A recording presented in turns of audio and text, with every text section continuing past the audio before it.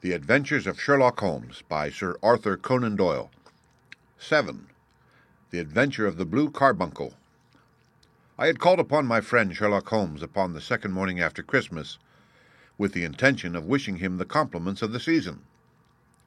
He was lounging upon the sofa in a purple dressing-gown, a pipe-rack within his reach upon the right, and a pile of crumpled morning papers evidently newly studied near at hand. Beside the couch was a wooden chair, and on the angle of the back hung a very seedy and disreputable hard felt hat, much the worse for wear, and cracked in several places. A lens and a forceps lying upon the seat of the chair suggested that the hat had been suspended in this manner for the purpose of examination. "You are engaged," said I. "Perhaps I interrupt you." "Not at all. I'm glad to have a friend with whom I can discuss my results. The matter is a perfectly trivial one." He jerked his thumb in the direction of the old hat. "But there are points in connection with it which are not entirely devoid of interest and even of instruction." I seated myself in his armchair and warmed my hands before his crackling fire, for a sharp frost had set in, and the windows were thick with the ice crystals. "I suppose," I remarked, "that, homely as it looks, this thing has some deadly story linked on to it, that it is the clue which will guide you in the solution of some mystery and the punishment of some crime." No crime," said Sherlock Holmes, laughing. "Only one of those whimsical little incidents which will happen when you have 4,000,000 beings all jostling each other within the space of a few square miles. Amid the action and reaction of so dense a swarm of humanity, every possible combination of events may be expected to take place, and many a little problem will be presented which may be striking and bizarre without being criminal. We have already had experience of such." "So much so," I remarked, "that of the last 6 cases which I have added to my notes, 3 have been entirely free of any legal crime." "Precisely. You allude to my attempt to recover the Irene Adler papers, to the singular case of Miss Mary Sutherland, and to the adventure of the man with the twisted lip. Well, I have no doubt that this small matter will fall into the same innocent category. You know Peterson, the commissionaire?" "Yes." "It is to him that this trophy belongs." "It is his hat?" No, he found it. Its owner is unknown. I beg that you will look upon it not as a battered billycock, but as an intellectual problem. And, first, as to how it came here. It arrived upon Christmas morning in company with a good fat goose, which is, I have no doubt, roasting at this moment in front of Peterson's fire. The facts are these. About 4 o'clock on Christmas morning, Peterson, who, as you know, is a very honest fellow, was returning from some small jollification, and was making his way homeward toward Tottenham Court Road. In front of him he saw in the gaslight a tallish man walking with a slight stagger and carrying a white goose slung over his shoulder. As he reached the corner of Goose Street, a row broke out between this stranger and a little knot of roughs. One of the latter knocked off the man's hat, on which he raised his stick to defend himself, and swinging it over his head, smashed the shop window behind him. Peterson had rushed forward to protect the stranger from his assailants, but the man, shocked at having broken the window and seeing an official-looking person in uniform rushing towards him, dropped his goose, took to his heels, and vanished amid the labyrinth of small streets which lie at the back of Tottenham Court Road. The roughs had also fled at the appearance of Peterson, so that he was left in possession of the field of battle, and also of the spoils of victory in the shape of this battered hat and a most unimpeachable Christmas goose, which surely he restored to their owner. My dear fellow, there lies the problem. It is true that for Mrs. Henry Baker was printed upon a small card which was tied to the bird's left leg, and it is also true that the initials H.B. are legible upon the lining of this hat. But as there are some thousands of Bakers and some hundreds of Henry Bakers in this city of ours, it is not easy to restore lost property to any one of them. What then did Peterson do? He brought round both goose and hat to me on Christmas morning, knowing that even the smallest problems are of interest to me. The goose we retained until this morning, when there were signs that, in spite of the slight frost, it would be well that it should be eaten without unnecessary delay. Its finder has carried it off, therefore, to fulfill the ultimate destiny of a goose, while I continue to retain the hat of the unknown gentleman who lost his Christmas dinner. Did he not advertise? No. Then what clue could you have as to his identity? Only as much as we can deduce. From his hat? Precisely. But you are joking. What can you gather from this old battered felt? Here is my lens. You know my methods. What can you gather yourself as to the individuality of the man who has worn this article?" I took the tattered object in my hands and turned it over rather ruefully. It was a very ordinary black hat of the usual round shape, hard and much the worse for wear. The lining had been of red silk, but was a good deal discolored. There was no maker's name, but as Holmes had remarked, the initials H.B. were scrawled upon one side. It was pierced in the brim for a hat secure, but the elastic was missing. For the rest, it was cracked, exceedingly dusty, and spotted in several places, although there seemed to have been some attempt to hide the discolored patches by smearing them with ink. "I can see nothing," said I, handing it back to my friend. "On the contrary, Watson, you can see everything. You fail, however, to reason from what you see. You are too timid in drawing your inferences. Then pray tell me what it is that you can infer from this hat." He picked it up and gazed at it in the peculiar introspective fashion which was characteristic of him. "It is perhaps less suggestive than it might have been," he remarked, "and yet there are a few inferences which are very distinct, and a few others which represent at least a strong balance of probability. That the man was highly intellectual is of course obvious upon the face of it, and also that he was fairly well-to-do within the last 3 years, although he has now fallen upon evil days. He had foresight, but has less now than formerly, pointing to a moral retrogression which, when taken with the decline of his fortunes, seems to indicate some evil influence, probably drink, at work upon him.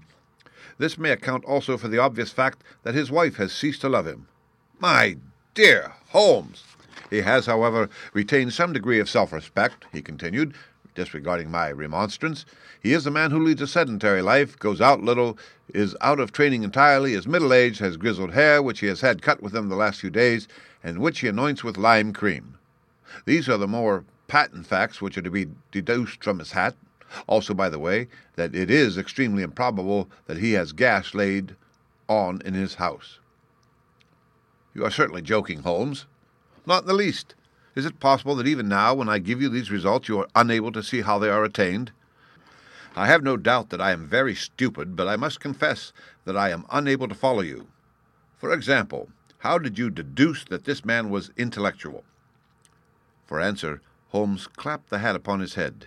It came right over the forehead and settled upon the bridge of his nose. "It is a question of cubic capacity," said he. "A man with so large a brain must have something in it." "The decline of his fortunes, then?" "This hat is 3 years old. These flat brims curled at the edge came in then. It is a hat of the very best quality. Look at the band of ribbed silk and the excellent lining. If this man could afford to buy so expensive a hat 3 years ago, and has had no hat since, then he has assuredly gone down in the world." "Well, that is clear enough, certainly. But how about the foresight and the moral retrogression?" Sherlock Holmes laughed. "Here is the foresight," said he, putting his finger upon the little disc and loop of the hat secure. "They are never sold upon hats. If this man ordered one, it is a sign of a certain amount of foresight, since he went out of his way to take this precaution against the wind. But since we see that he has broken the elastic and has not troubled to replace it, it is obvious that he has less foresight now than formerly, which is a distinct proof of a weakening nature. On the other hand, he has endeavored to conceal some of these stains upon the felt by daubing them with ink, which is a sign that he has not entirely lost his self-respect." "Your reasoning is certainly plausible. The further points, that he is middle-aged, that his hair is grizzled, that it has been recently cut, and that he uses lime cream, are all to be gathered from a close examination of the lower part of the lining. The lens discloses a large number of hair ends, clean cut by the scissors of the barber. They all appear to be adhesive, and there is a distinct odor of lime cream. This dust, you will observe, is not the gritty gray dust of the street, but the fluffy brown dust of the house, showing that it has been hung up indoors most of the time, while the marks of moisture upon the inside are proof positive that the wearer perspired very freely and could therefore hardly be in the best of training."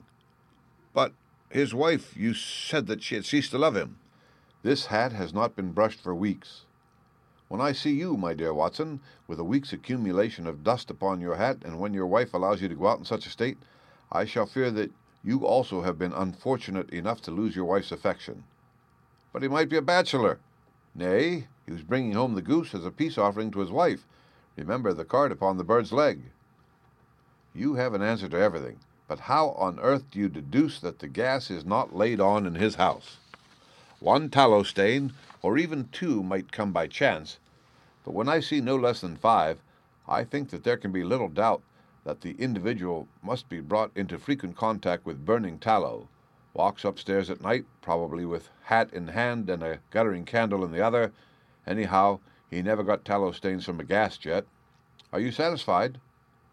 Well, it is very ingenious, said I, laughing, but since, as you said just now, there has been no crime committed and no harm done save the loss of a goose, all this seems to be rather a waste of energy.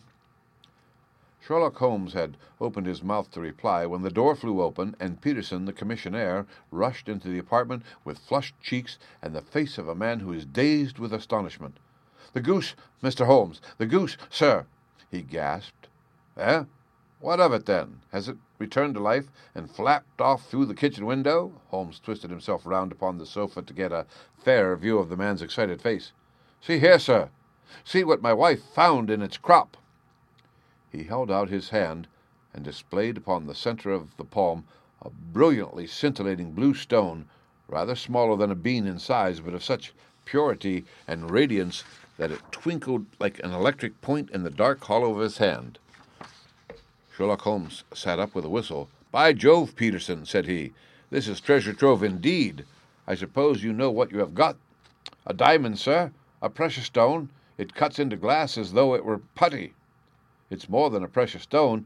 It is the precious stone." "Not the Countess of Morcar's blue carbuncle," I ejaculated. "Precisely so. I ought to know its size and shape, seeing that I have read the advertisement about it in the Times every day lately. It is absolutely unique, and its value can only be conjectured, but the reward offered of £1,000 is certainly not within a 20th part of the market price." £1,000, great Lord of mercy! The commissionaire plumped it down into a chair and stared from one to the other of us.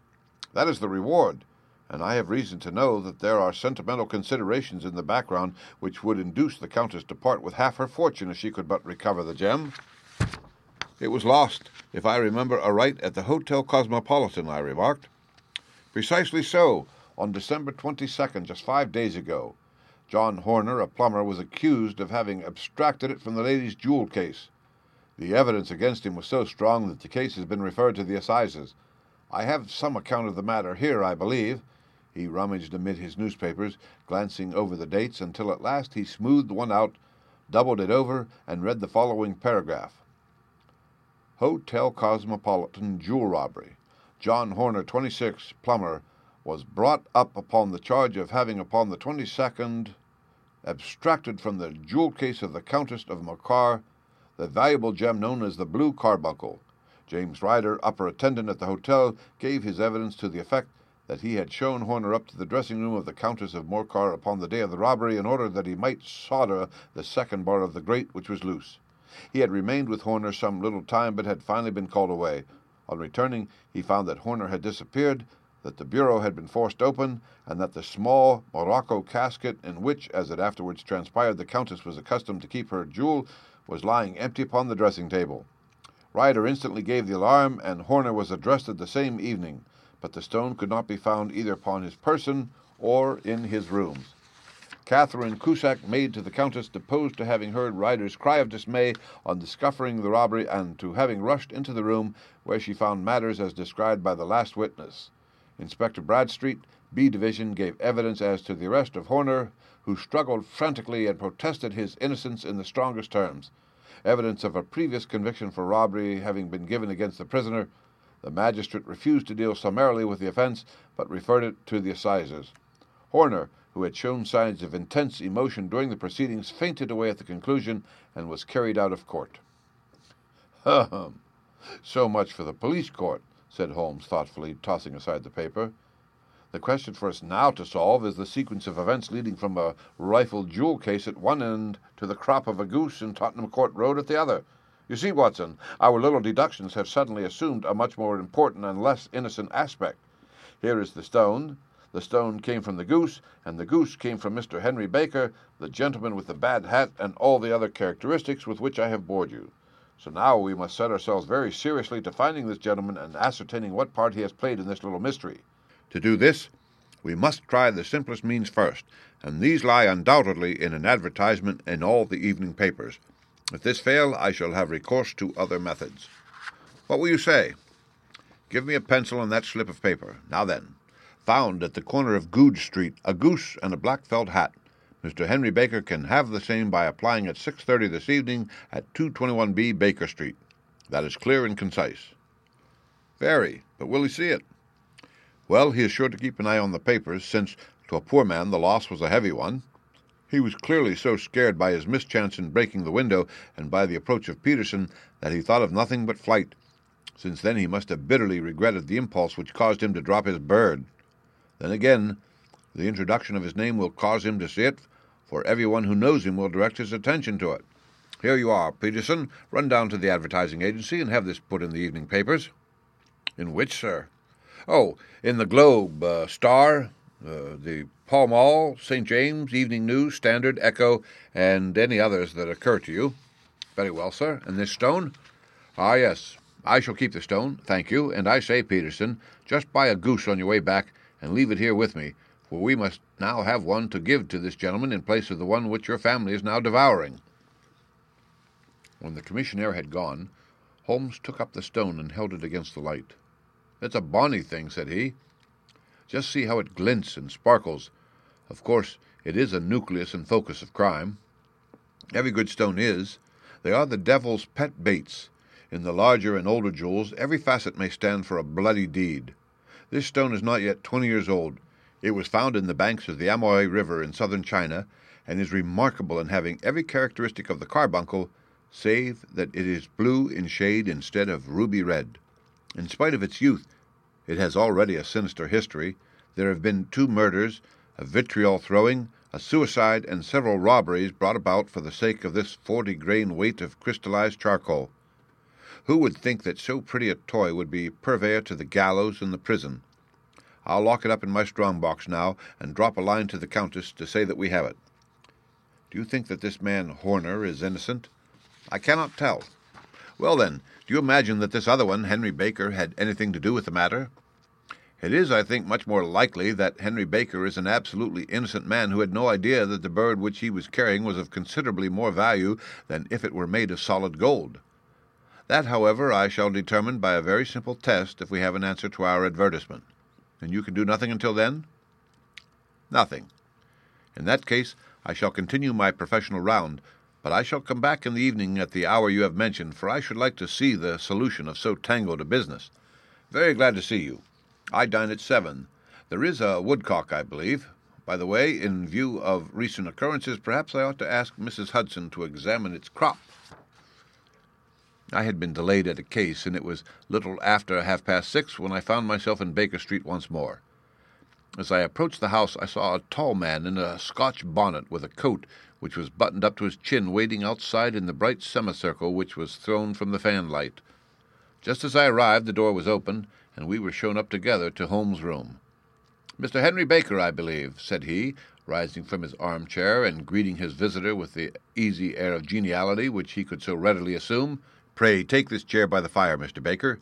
It is a cold night, and I observe that your circulation is more adapted for summer than for winter. Ah, Watson, you have just come at the right time. Is that your hat, Mr. Baker?" "Yes, sir." "That is undoubtedly my hat."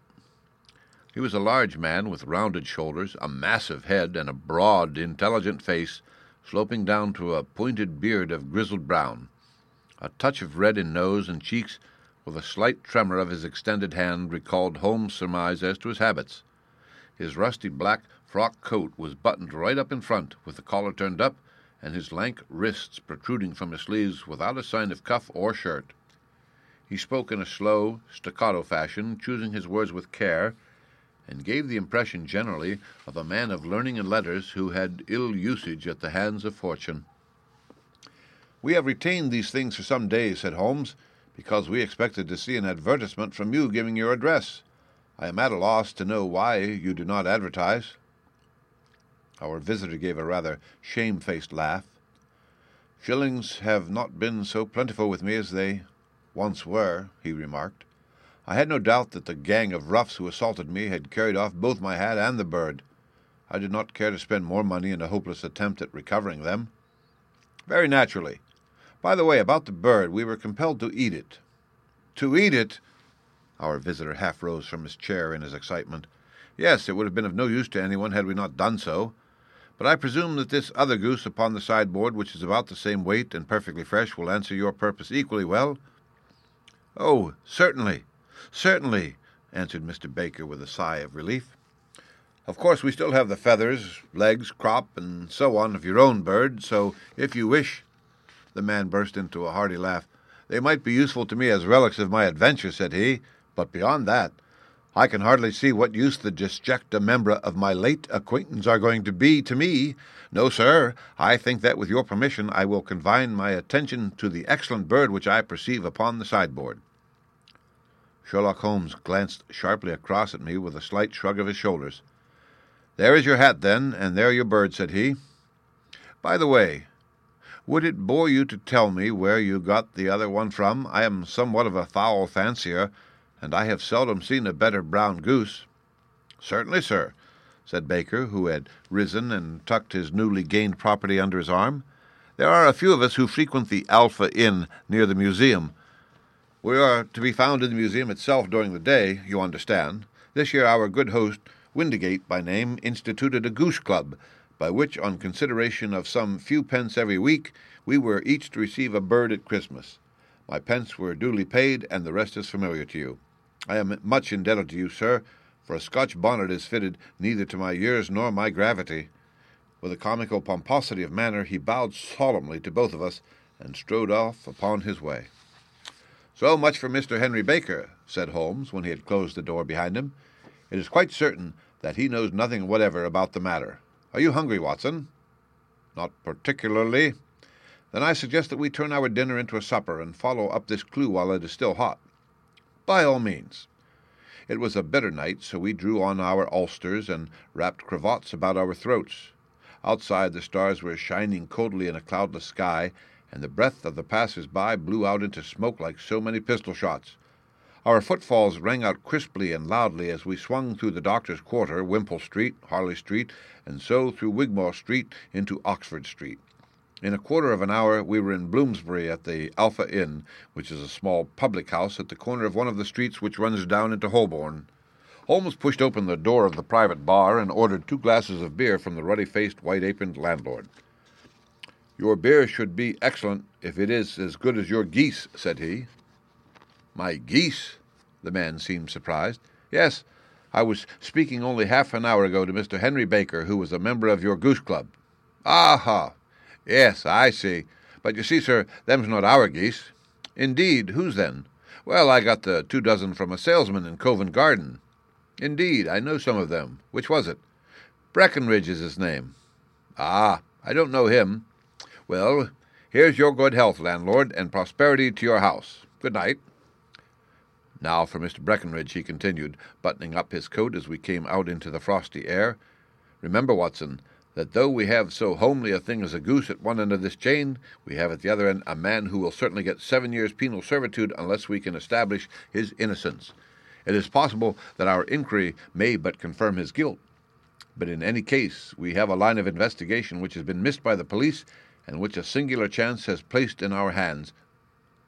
Let us follow it out to the bitter end. Faces to the south, then, and quick march. We passed across Holborn, down Endell Street, and so through a zigzag of slums to Covent Garden Market.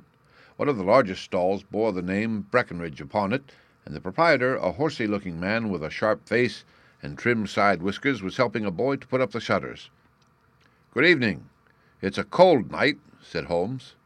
The salesman nodded and shot a questioning glance at my companion. Sold out of geese, I see, continued Holmes, pointing at the bare slabs of marble. Let you have 500 tomorrow morning. That's no good. Well, there are some on the stall with the gas flare. Ah, but I was recommended to you. Who by? The landlord of the Alpha. Oh, yes, I sent him a couple of dozen.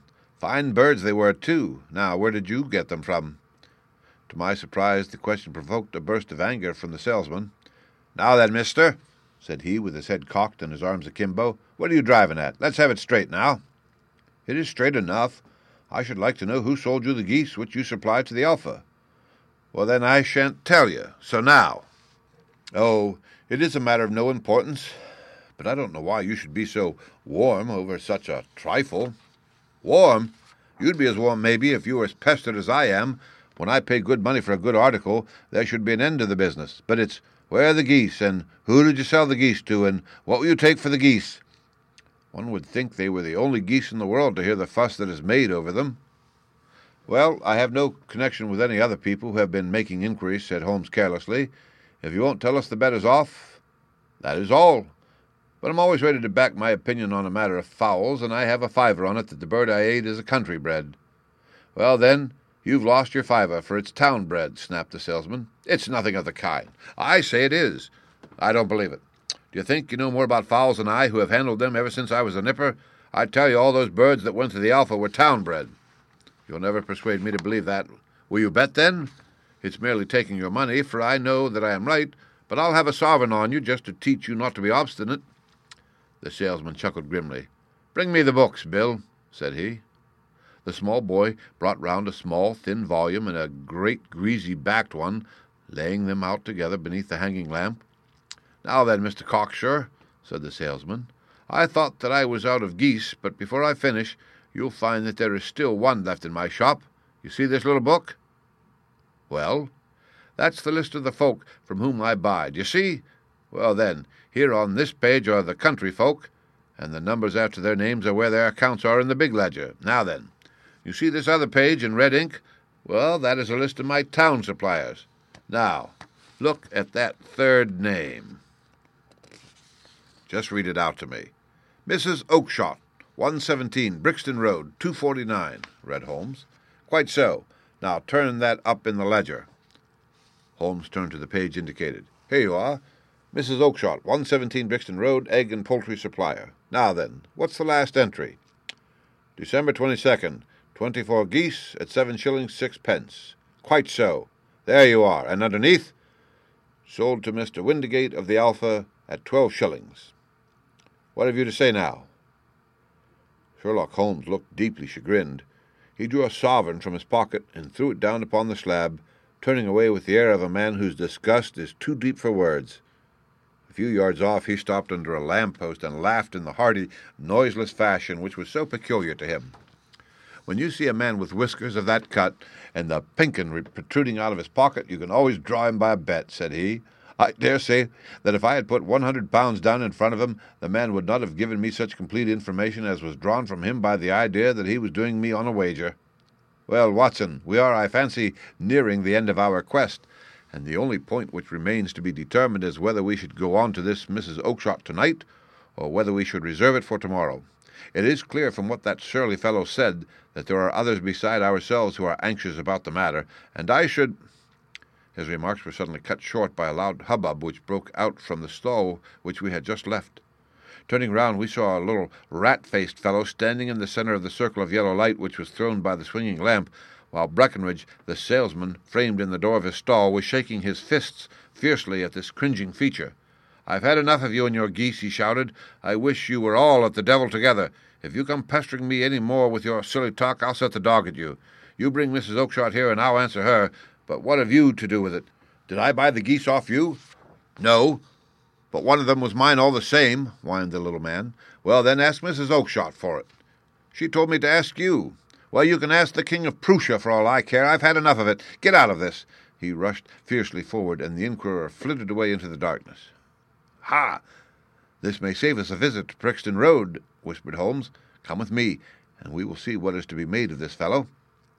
Striding through the scattered knots of people who lounged around the flaring stalls, my companion speedily overtook the little man and touched him upon the shoulder. He sprang round, and I could see in the gaslight that every vestige of colour had been driven from his face. "Who are you, then? What do you want?" he answered in a quavering voice. "You will excuse me," said Holmes blandly, "but I could not help overhearing the questions which you put to the salesman just now. I think that I could be of assistance to you." "You? Who are you? How could you know anything of the matter?" "My name is Sherlock Holmes. It is my business to know what other people don't know." "But you can't know nothing of this." "Excuse me, I know everything of it. You are endeavouring to trace some geese which were sold by Mrs. Oakshott of Brixton Road to a salesman named Breckenridge, by him in turn to Mr. Windigate of the Alpha, and by him to his club, of which Mr. Henry Baker is a member." "Oh, sir, you are the very man whom I have longed to meet," cried the little fellow with outstretched hands and quivering fingers. "I can hardly explain to you how interested I am in this matter." Sherlock Holmes had hailed a four-wheeler which was passing. "In that case, we had better discuss it in a cosy room rather than in this wind-swept market-place," said he. "But pray tell me, before we go further, who it is that I have the pleasure of assisting." The man hesitated for an instant. "My name is John Robinson," he answered with a sidelong glance. "No, no, the real name," said Holmes sweetly. "It is always awkward doing business with an alias." A flush sprang to the white cheeks of the stranger. "Well, then," said he, "my real name is James Ryder." "Precisely so. Head attendant at the Hotel Cosmopolitan. Pray step into the cab, and I shall soon be able to tell you everything which you would wish to know." The little man stood glancing from one to the other of us with half-frightened, half-hopeful eyes, as one who is not sure whether he is on the verge of a windfall or of a catastrophe. Then he stepped into the cab, and in half an hour we were back in the sitting-room at Baker Street. Nothing had been said during our drive, but the high, thin breathing of our new companion and the claspings and unclaspings of his hands spoke of the nervous tension within him. "Here we are," said Holmes cheerily as we filed into the room. "The fire looks very seasonable in this weather. You look cold, Mr. Ryder. Pray take the basket chair. I will just put on my slippers before we settle this little matter of yours. Now then, you want to know what became of these geese?" "Yes, sir. Or rather, I fancy, of that goose. It was one bird, I imagine, in which you were interested, white, with a black bar across the tail." Ryder quivered with emotion. "Oh, sir," he cried, "can you tell me where it went to?" "It came here." "Here?" "Yes, and a most remarkable bird it proved.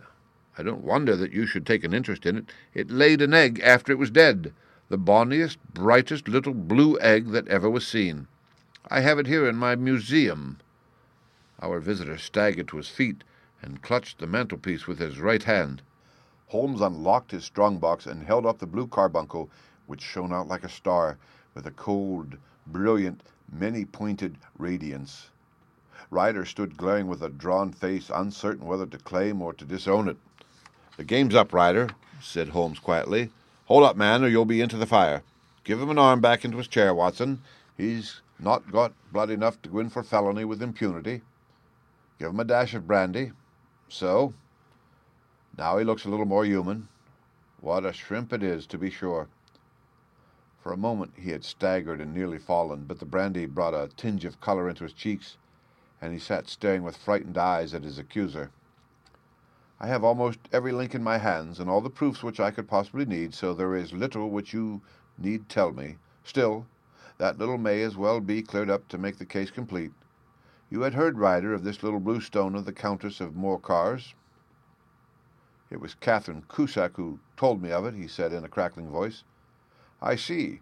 Her ladyship's waiting-maid. Well, the temptation of sudden wealth so easily acquired was too much for you, as it has been for better men before you. But you were not very scrupulous in the means you used. It seems to me, Ryder, that there is the making of a very pretty villain in you. You knew that this man Horner, the plumber, had been concerned in some such matter before, and that suspicion would rest the more readily upon him. What did you do then? You made some small job in my lady's room, you and your confederate Cusack, and you managed that he should be the man sent for. Then, when he left, you rifled the jewel case, raised the alarm, and had this unfortunate man arrested. You then—" Ryder threw himself down suddenly upon the rug and clutched at my companion's knees. "For God's sake, have mercy," he shrieked. "Think of my father, of my mother. It would break their hearts. I never went wrong before. I never will again. I swear it on the Bible. Oh, don't bring it into court. For Christ's sake, don't." "Get back into your chair," said Holmes sternly. "It is very well to cringe and crawl now, but you thought little enough of this poor Horner in the dock for a crime of which he knew nothing." "I will fly, Mr. Holmes. I will leave the country, sir. Then the charge against him will break down." "Hum. We will talk about that. And now let us hear a true account of the next act. How came the stone into the goose, and how came the goose into the open market?" Tell us the truth, for there lies your only hope of safety." Ryder passed his tongue over his parched lips. "I will tell you it just as it happened, sir," said he. "When Horner had been arrested, it seemed to me that it would be best for me to get away with the stone at once, for I did not know at what moment the police might not take it into their heads to search me in my room. There was no place about the hotel where it would be safe. I went out as if on some commission, and I made for my sister's house. She had married a man named Oakshott and lived in Brixton Road, where she fattened fowls for the market, and all the way there every man I met seemed to me to be a policeman or a detective, and for all that it was a cold night. The sweat was pouring down my face before I came to the Brixton Road. My sister asked me what was the matter and why I was so pale, but I told her that I had been upset by the jewel robbery at the hotel. Then I went into the backyard and smoked a pipe and wondered what it would be best to do. I had a friend once called Maudsley, who went to the bad and has just been serving his time in Pentonville. One day he had met me and fell into talk about the ways of thieves and how they could get rid of what they stole. I knew that he would be true to me, for I knew one or two things about him. So I made up my mind to go right on to Kilburn, where he lived, and take him into me confidence. He would show me how to turn the stone into money, but how to get it to him in safety. I thought of the agonies I had gone through in coming from the hotel, and I might at any moment be seized and searched, and there would be the stone in my waistcoat pocket. I was leaning against the wall at the time and looking at the geese which were waddling about round my feet, and suddenly an idea came into my head which showed me how I could beat the best detective that ever lived. My sister had told me some weeks before that I might have the pick of her geese for a Christmas present, and I knew that she was always as good as her word. I would take my goose now, and in it I would carry my stone to Kilburn. There was a little shed in the yard, and behind this I drove one of the birds, a fine, big one, white with a barred tail, and I caught it, and prying its bill open, I thrust the stone down its throat as far as my finger could reach. The bird gave a gulp, and I felt the stone pass along its gullet and down into its crop. But the creature flapped and struggled, and out came my sister to know what was the matter. As I turned to speak to her, the brute broke loose and fluttered off amongst the others. "Whatever were you doing with that bird, Jem?" says she. "Well," said I, "you said you'd give me one for Christmas, and I was feeling which was the fattest." "Oh," says she, "we've set yours aside for you. Jem's bird, we call it. It's the big white one over yonder. There's 26 of them, which makes one for you and one for us, and 2 dozen for the market." "Thank you, Maggie," says I, "but if it's all the same to you, I'd rather have that one I was handling just now." "The other is a good 3 pound heavier," said she, "and we fattened it expressly for you." "Never mind, I'll have the other, and I'll take it now," said I. "Oh, just as you like," said she, a little huffed. "Which is it you want, then?" "That white one with the bared tail right in the middle of the flock." "Oh, very well, kill it and take it with you." Well, I did what she said, Mr. Holmes, and I carried the bird all the way to Kilburn. I told me pal what I had done, for he was a man that it was easy to tell a thing like that to, and he laughed until he choked, and we got a knife and opened the goose. My heart turned to water, for there was no sign of the stone, and I knew that some terrible mistake had occurred. I left the bird, rushed back to my sister's, and hurried into the backyard. There was not a bird to be seen. "Where are they all, Maggie?" I cried. "Gone to the dealers, Jem." "Which dealers?" "Breckenridge, of Covent Garden." "But was there another with a barred tail?" I asked, "the same as the one I chose?" "Yes, Jem, there were 2 barred-tailed ones, and I could never tell them apart." Well, then, of course, I saw it all, and I ran off as hard as my feet would carry me to this man Breckenridge. But he had sold the lot at once, and not one word would he tell me as to where they had gone. You heard him yourselves tonight. Well, he has always answered me like that. My sister thinks that I am going mad. Sometimes I think that myself. And now I am myself a branded thief, without ever having touched the wealth for which I sold my character. God help me! God help me!" He burst into convulsive sobbing, with his face buried in his hands. There was a long silence, broken only by his heavy breathing and by the measured tapping of Sherlock Holmes' fingertips upon the edge of the table. Then my friend rose and threw open the door. "Get out," said he. "What, sir? Oh, heaven bless you! No more words. Get out." And no more words were needed. There was a rush, a clatter upon the stairs, the bang of a door, and the crisp rattle of running footfalls from the street. "After all, Watson," said Holmes, reaching up his hand for his clay pipe. "I am not retained by the police to supply their deficiencies. If Horner were in danger, it would be another thing, but this fellow will not appear against him, and the case must collapse. I suppose that I am commuting a felony, but it is just possible that I am saving a soul. This fellow will not go wrong again. He is too terribly frightened. Send him to jail now, and you make him a jailbird for life. Besides, it is the season of forgiveness. Chance has put in our way a most singular and whimsical problem, and its solution is its own reward. If you will have the goodness to touch the bell, Doctor, we will begin another investigation in which also a bird will be the chief feature." The end. Read by Rick Kistner for Lit2Go, on the web at fcit.usf.edu.